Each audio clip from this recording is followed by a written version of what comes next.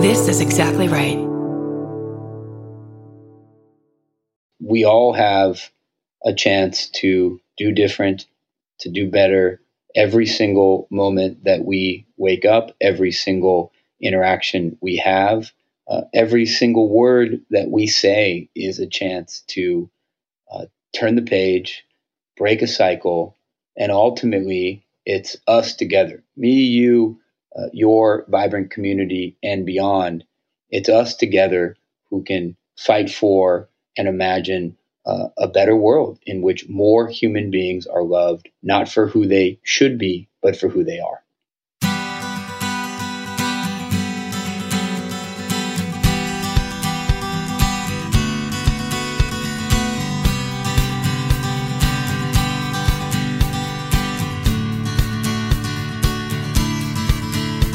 Welcome to the Parent Footprint Podcast with Dr. Dan. I am Dr. Dan, your host, and let me tell you a little bit about our mission at Parent Footprint.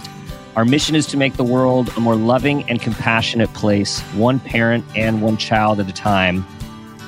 We believe the key to raising happy, healthy, and engaged kids is for us parents to seek the same in our own lives: happiness, health, and engagement.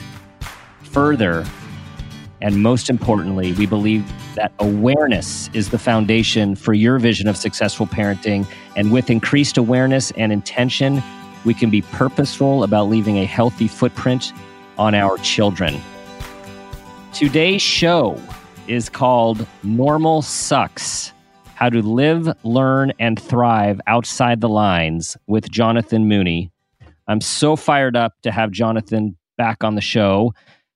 We did what we thought was a very meaningful show a few years back called No More Shame: The Power of Living and Learning Differently, which is to be continued with his latest book and extensive life experiences. Jonathan's work has been featured in the New York Times, the Los Angeles Times, the Chicago Tribune, USA Today, HBO, NPR, ABC News, New York Magazine, the Washington Post, and the Boston Globe, and he continues to speak all across the nation about neurological and physical diversity, inspiring those who live with differences and advocating for change.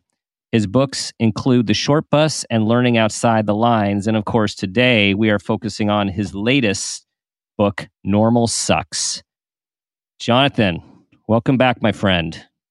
Yeah, brother. Thanks so much for not just having me, but more importantly, doing the good work you do out in the world. I'm a big fan. The feeling is mutual. And I've been thinking about this. We've been talking about doing the show for a long time, so I've been spending a lot of time thinking about it, and that's led me to the awareness. I don't even know where to start. So let's start with what comes to you first when this notion of normal sucks. Well, I mean, first of all, what a subtle title is what comes to me first. It's kind of you're not supposed to say this if you're an author, but you don't even really need to read the book. The title kind of says it all. This is the Cliff Notes we've all been looking for. Just the title, and we're done. Yeah. Done. 2 words. That's all you got to know. And in all seriousness, it is kind of that simple. But like anything that on the surface seems simple, when you dig a little deeper, it's much more complicated and challenging than we think. This idea of a normal kind of looms over all of us. There's a philosopher I admire named Michel Foucault who said that the judges of normality are ever present everywhere, and that we're in the society of the doctor judge, teacher judge, social worker judge, and it's on their judgment that we base our value as human beings. And I think that is profoundly true. I think we judge ourselves based on our ability to meet a set of artificial and cultural norms about our brains and bodies. And then I think at times our children are judged by their ability to meet those arbitrary and fictional standards, and not only judged, but deeply wounded. So I went on a mission to try to understand the origins of that idea, and more importantly, what we can do about it as parents, as educators, as professionals, and ultimately as a world. And the big question, what did you find, Jonathan? What can we do? You're keeping these pretty broad, brother. I know I'm gonna bring it down soon, but it's just like I'm just going with it. I'm going with it. Just throw the big existential ones out there. Yes, these are the big ones.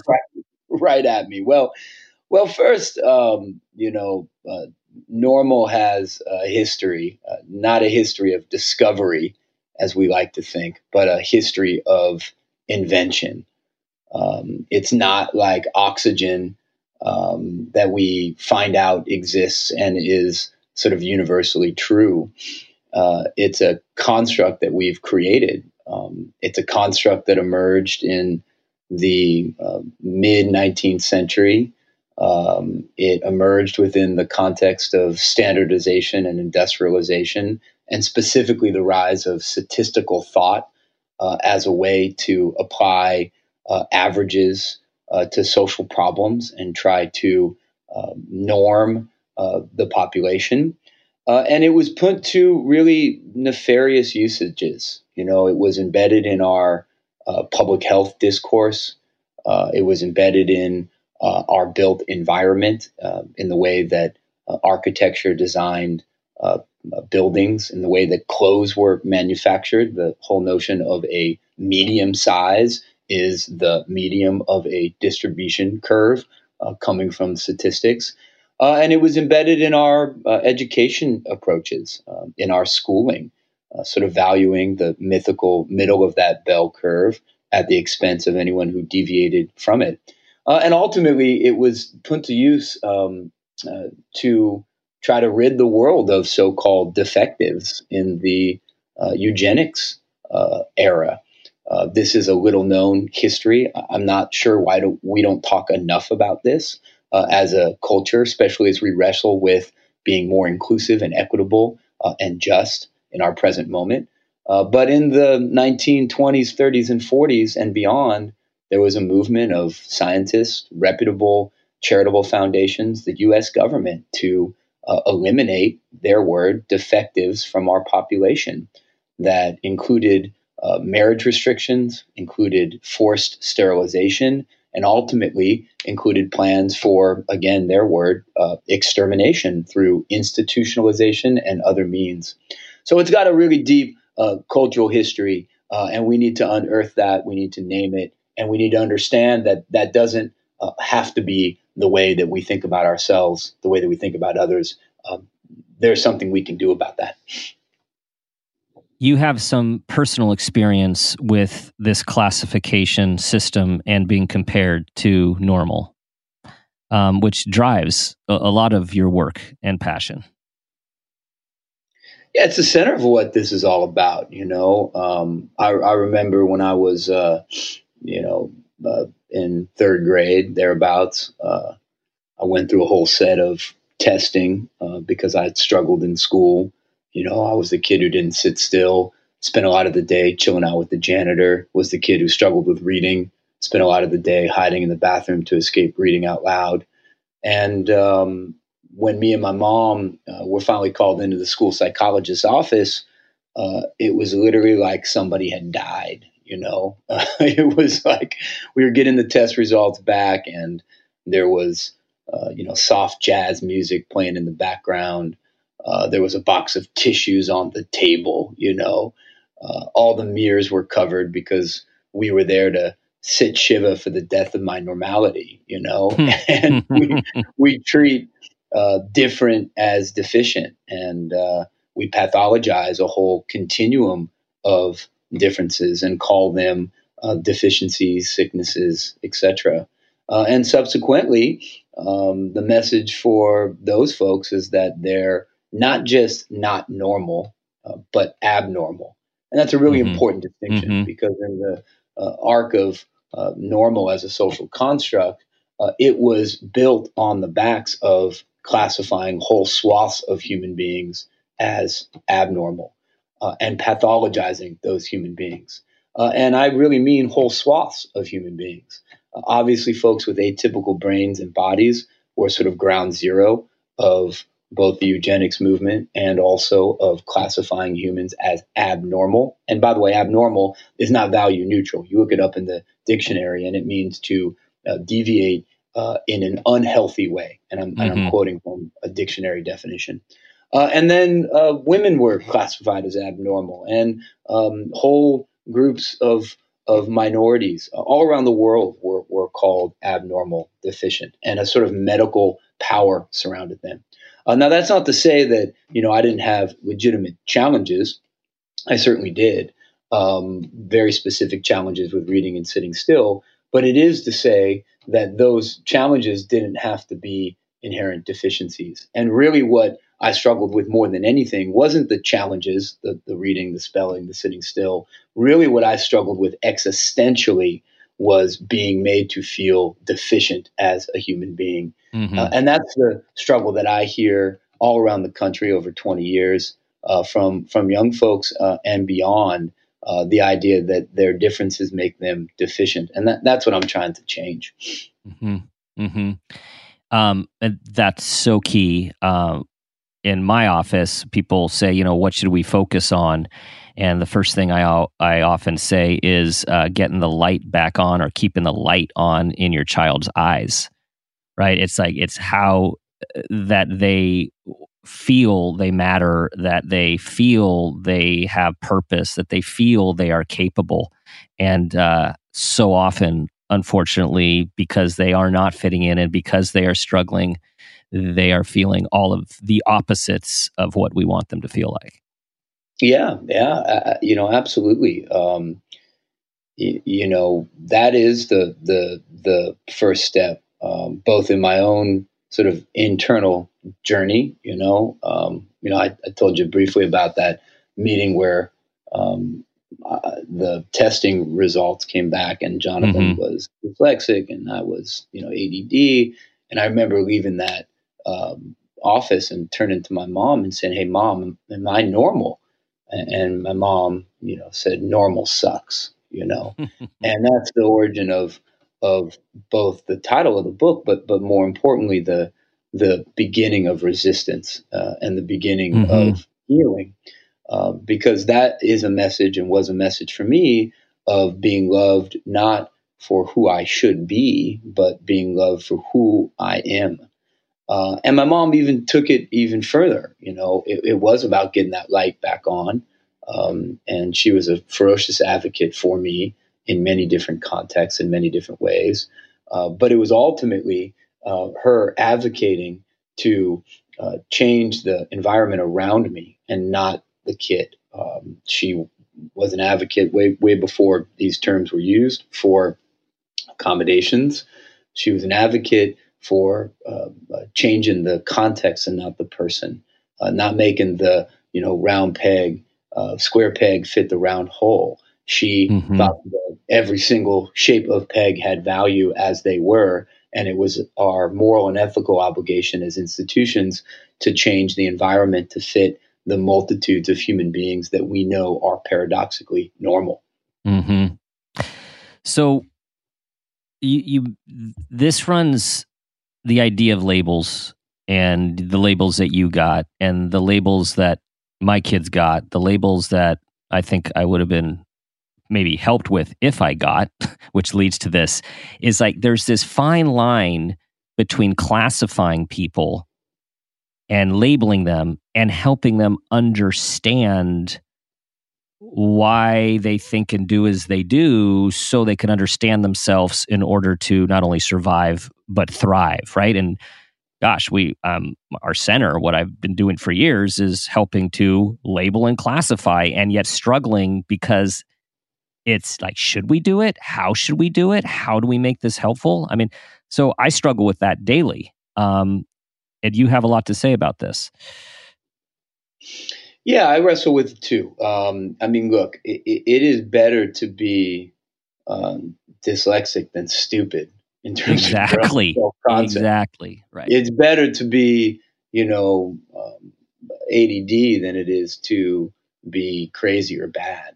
Hmm. So there is a lot of healing and transformation in, reframing states of being that had historically been moralized. In the arc of this work, we spent a lot of human history moralizing these things as character flaws, and there was it was a huge step forward to replace moralization with seeing it through the lens of biology, seeing it through the lens of for lack of a better word, pathology. That was Hmm. a step forward.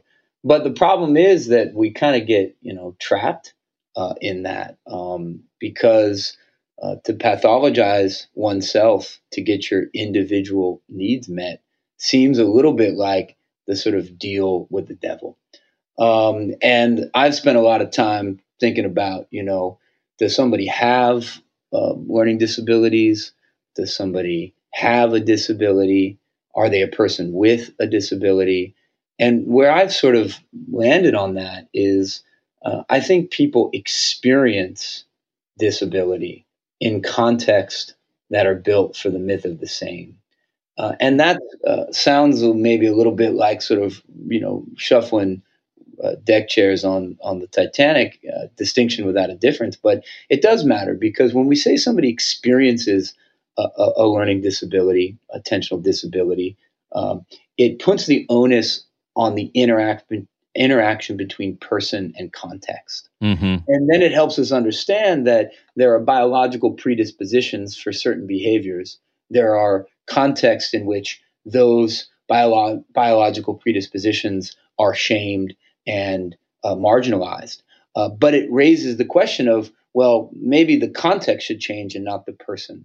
So I think our future is to, name clearly without pathologizing the continuum of human experiences.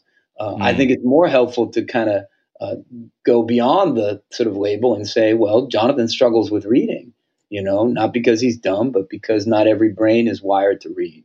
Or Jonathan struggled with anxiety, which I did deeply, because anxiety is a part of the continuum of human experiences, and in some ways has played a evolutionary advantageous role in the advancement of the human species. Or Jonathan struggles with depression or autism or whatever that may be. All of those things have existed for a long, long time.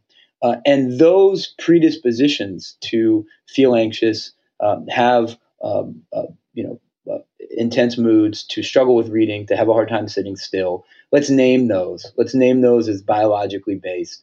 Let's name those as things to work on. But then let's also say it's the environment that disables, not intrinsic to the kid.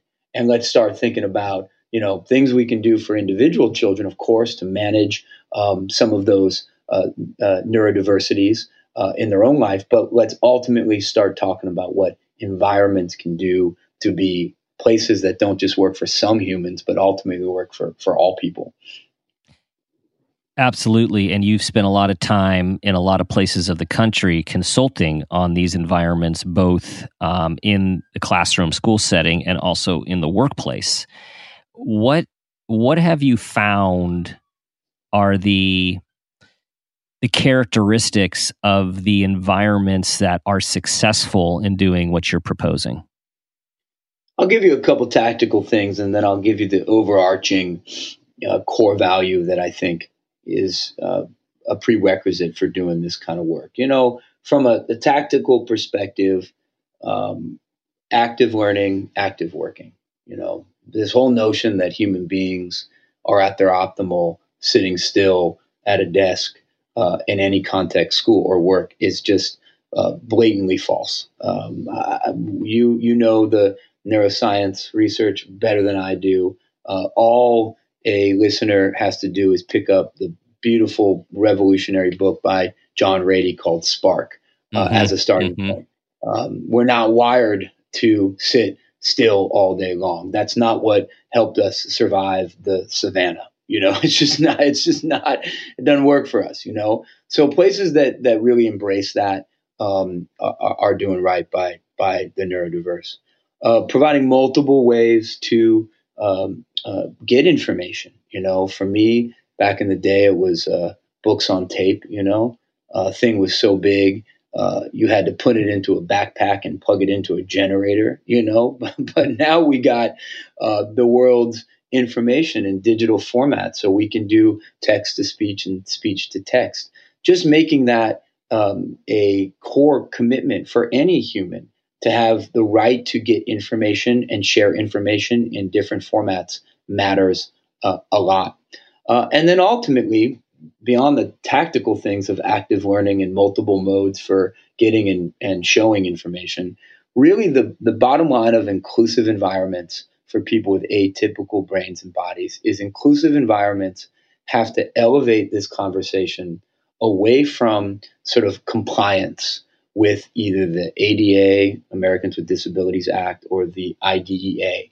And they have to really shift the conversation away from, special services for those people with problems to a bigger conversation about diversity. One of the things that I am most concerned about is we do not include in corporate diversity policies and also in many localized diversity statements people with atypical brains and bodies. We don't include disability in our diversity initiatives. Give you a good example of that. My alma mater went to Brown University, deep commitment to inclusion, did a whole institutional audit about diversity on campus, spent a ton of money on the audit, spent a ton of money on remedying the findings, a 200-page report plus, and the word disability in this conversation around diversity was mentioned 0 times. So inclusive environments have to elevate the experience of people with atypical brains and bodies to the conversation around diversity, the conversation around inclusion, the conversation around equity, and ultimately a conversation around social justice. Because for too long, we put the problem in the person, and the problem's not in the person with differences. It's in the social context around them. And talking about this as a diversity issue is a way for us to reframe, reorient, and ultimately change environments and systems to be more inclusive for all people. Amen, brother. Do you guys all get that? Did everyone get that?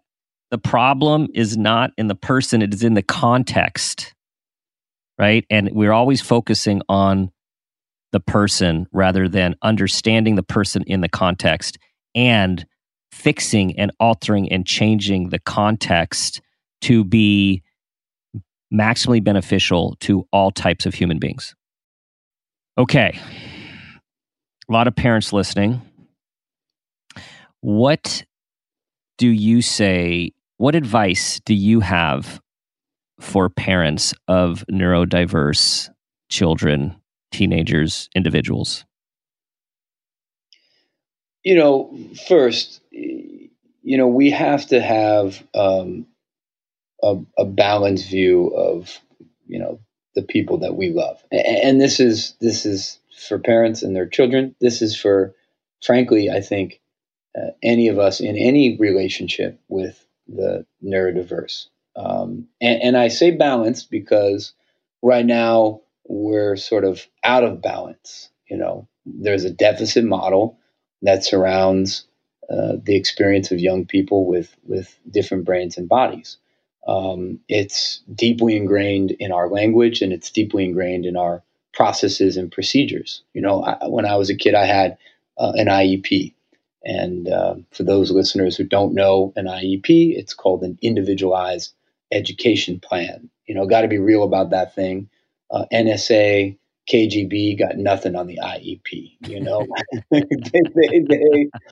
They have been doing deep intel on me my whole life, flying unmanned drone missions over my house. And unsuccessful as it may be, yes. It is not good news in that file, and it's a deficit document. There's a good friend of mine, mentor of mine named Thomas Ayer, who is the former Secretary of Special Education at the U.S. Department of Education, now a professor at Harvard. He's done research on these files, and his research shows that it's relentlessly deficit oriented. At times, for every one strength that's mentioned in a diagnosis, psychological assessment, response to intervention, whatever you want to call it, there are 25 weaknesses. And nobody thrives when we have a deficit view of them. And so we got to flip that script. We got to be relentlessly committed to what is right. We have to be relentlessly committed to naming and celebrating the good in our children, in our spouses, in our coworkers, and in the person that we meet on the street. It has to be a moral and ethical commitment to the idea that everybody has something right with them, and everybody has a right to have an asset-based identity, and to have the world see the good in them and not just the bad. So, what do you wish you heard? What did you wish someone? Now, first of all, knowing you as I do, and having heard you tell stories about your mom and what an avid advocate and just kick-ass bodyguard she always was for you. She told you a lot of very important messages. So I guess this is a two-part question. What did she tell you that you just held on to? And what is also something that you wish you could have heard from a caring adult? Well, my mom, as you mentioned, kind of kick-ass advocate bodyguard is the right word. She wasn't a tall woman. She was like 4'11", on a good day, in high heels on her tippy toes. And she has a very funny, squeaky voice like Minnie Mouse.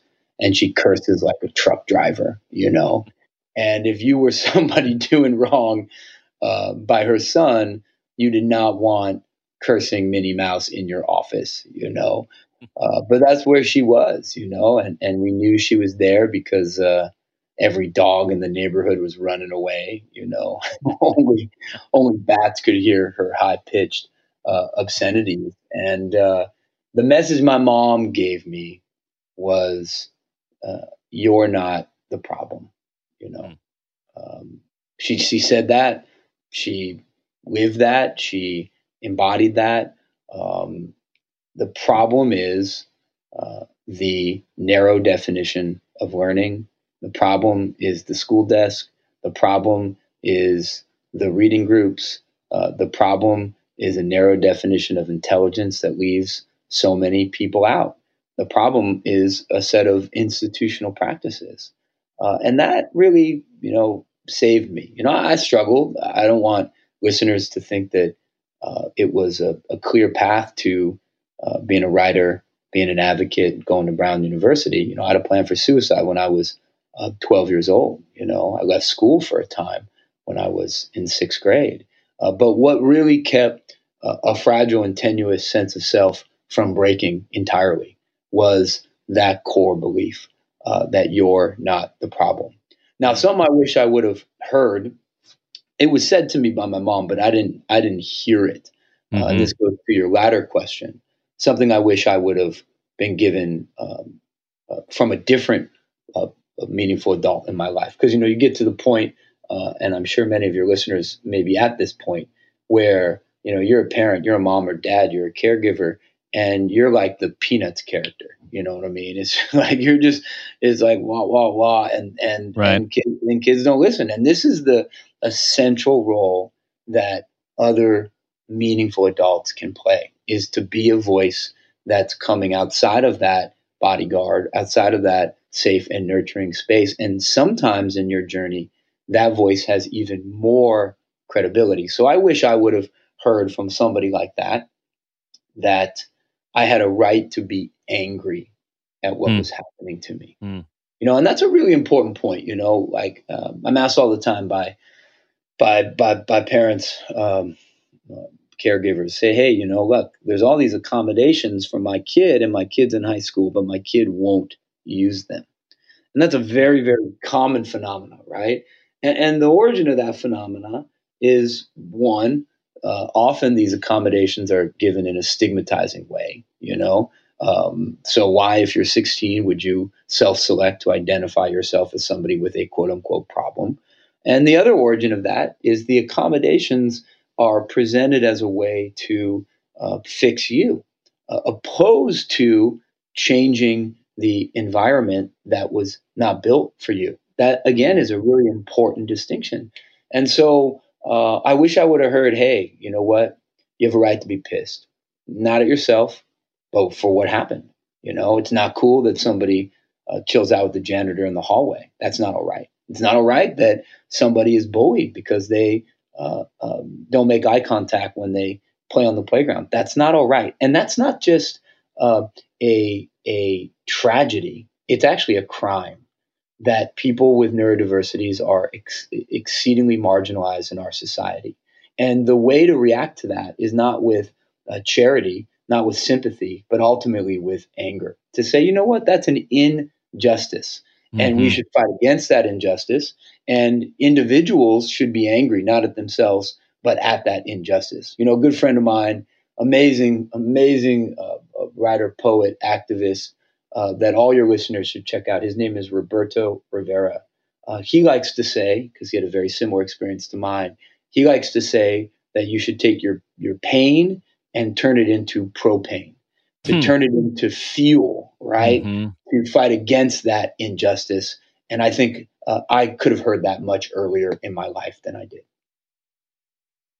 Yeah, validating those feelings of hurt, of anger, of injustice, I think is so huge, and totally agree. How many times I've heard in my office and in my own house, like, I'm not going to do that. I'm not taking that accommodation. Like why would we want to stand out as needing something more because it's framed as there's something wrong with us and we're deficient? Yeah, makes perfect sense. Okay, we're almost to the parent footprint moment question, but I'm going to ask you the one thing question first. One thing, parents, particularly parents of neurodiverse children, often are dealing with a lot, and it can be overwhelming, and life is busy, and there are a lot of stressors going on in our world today, and everyone's doing their best. If they were going to do one thing and start that one thing today, what would you suggest they do? Focus on what's right. You know, to have a conversation at the dinner table, before drop off, after school, at bedtime, that just relentlessly flips the deficit model. Nice. To talk about the good that they see in their child, and to commit every day to talking about 3 good things before the one bad thing, and to getting balance back into the way that the neurodiverse see themselves, because everybody has something right with them. And the path to thriving is not fixing what's wrong with you, but scaling, building, and celebrating what's right with you. Yes.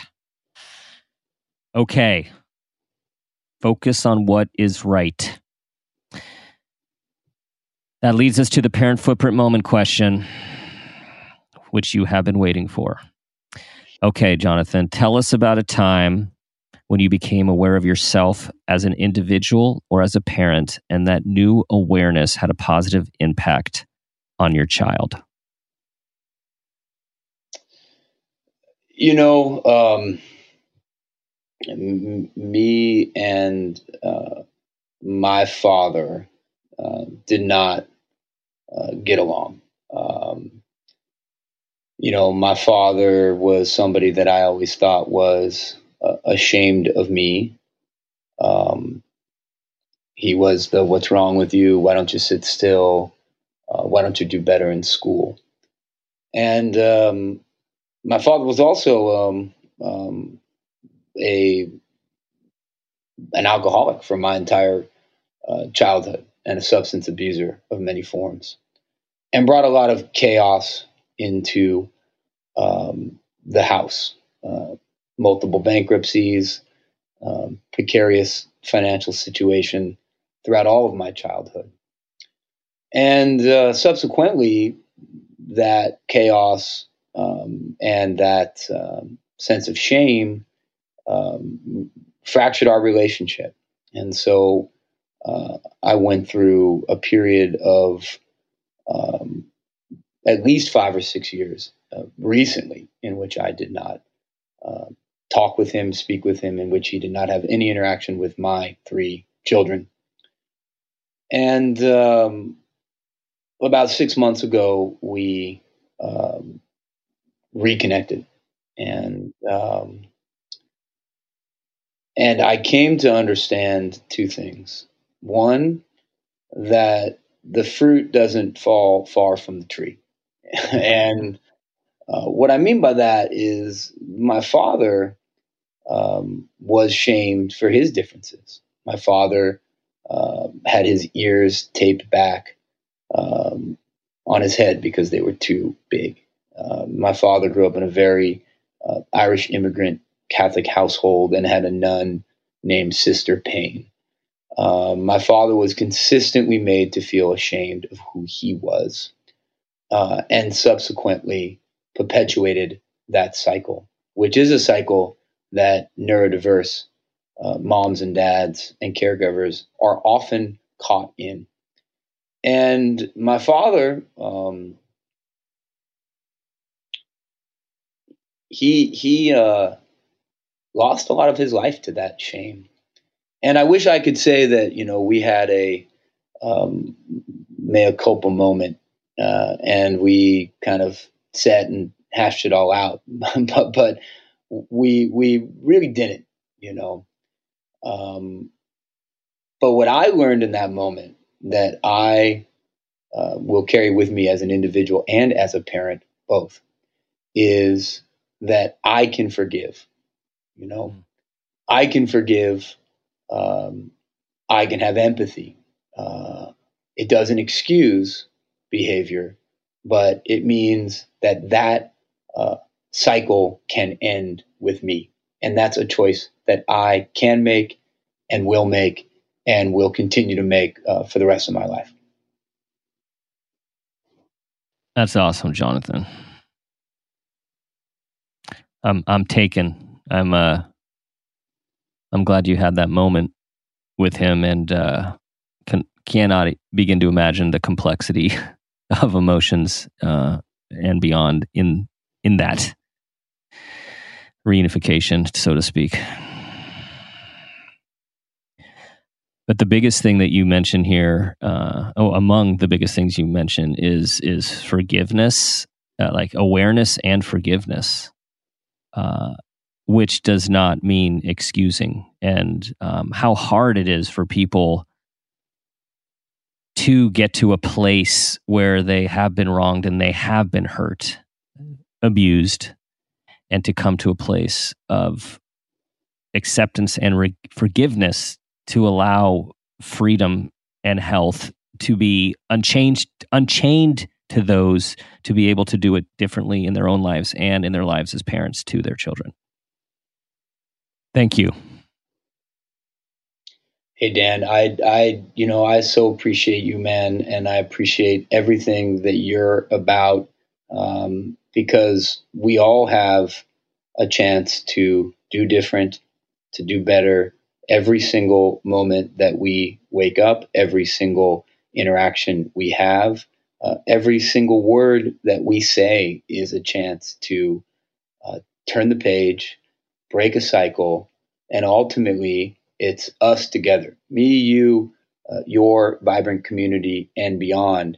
It's us together who can fight for and imagine a better world in which more human beings are loved, not for who they should be, but for who they are.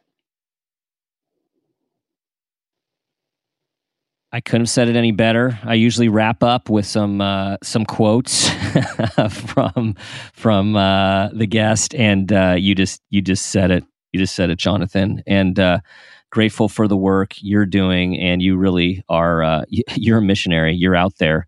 I wish you I wish you less travel along the way, and know that it is a necessary part of spreading the important word.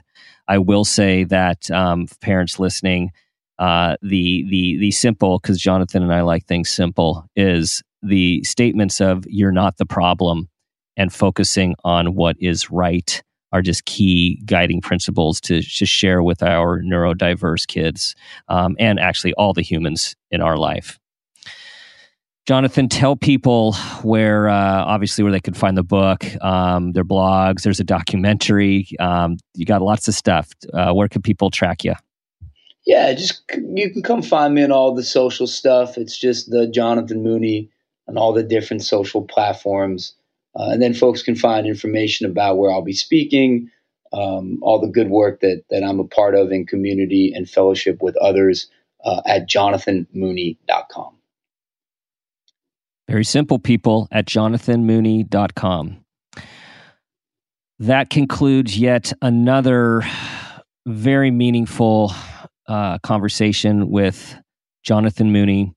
Thank you all for listening to our show today. Normal Sucks: How to Live, Learn, and Thrive Outside the Lines. Check us out at parentfootprint.com, www.parentfootprint.com. We have parent footprint awareness training designed to help you parent with purpose, awareness, and intention.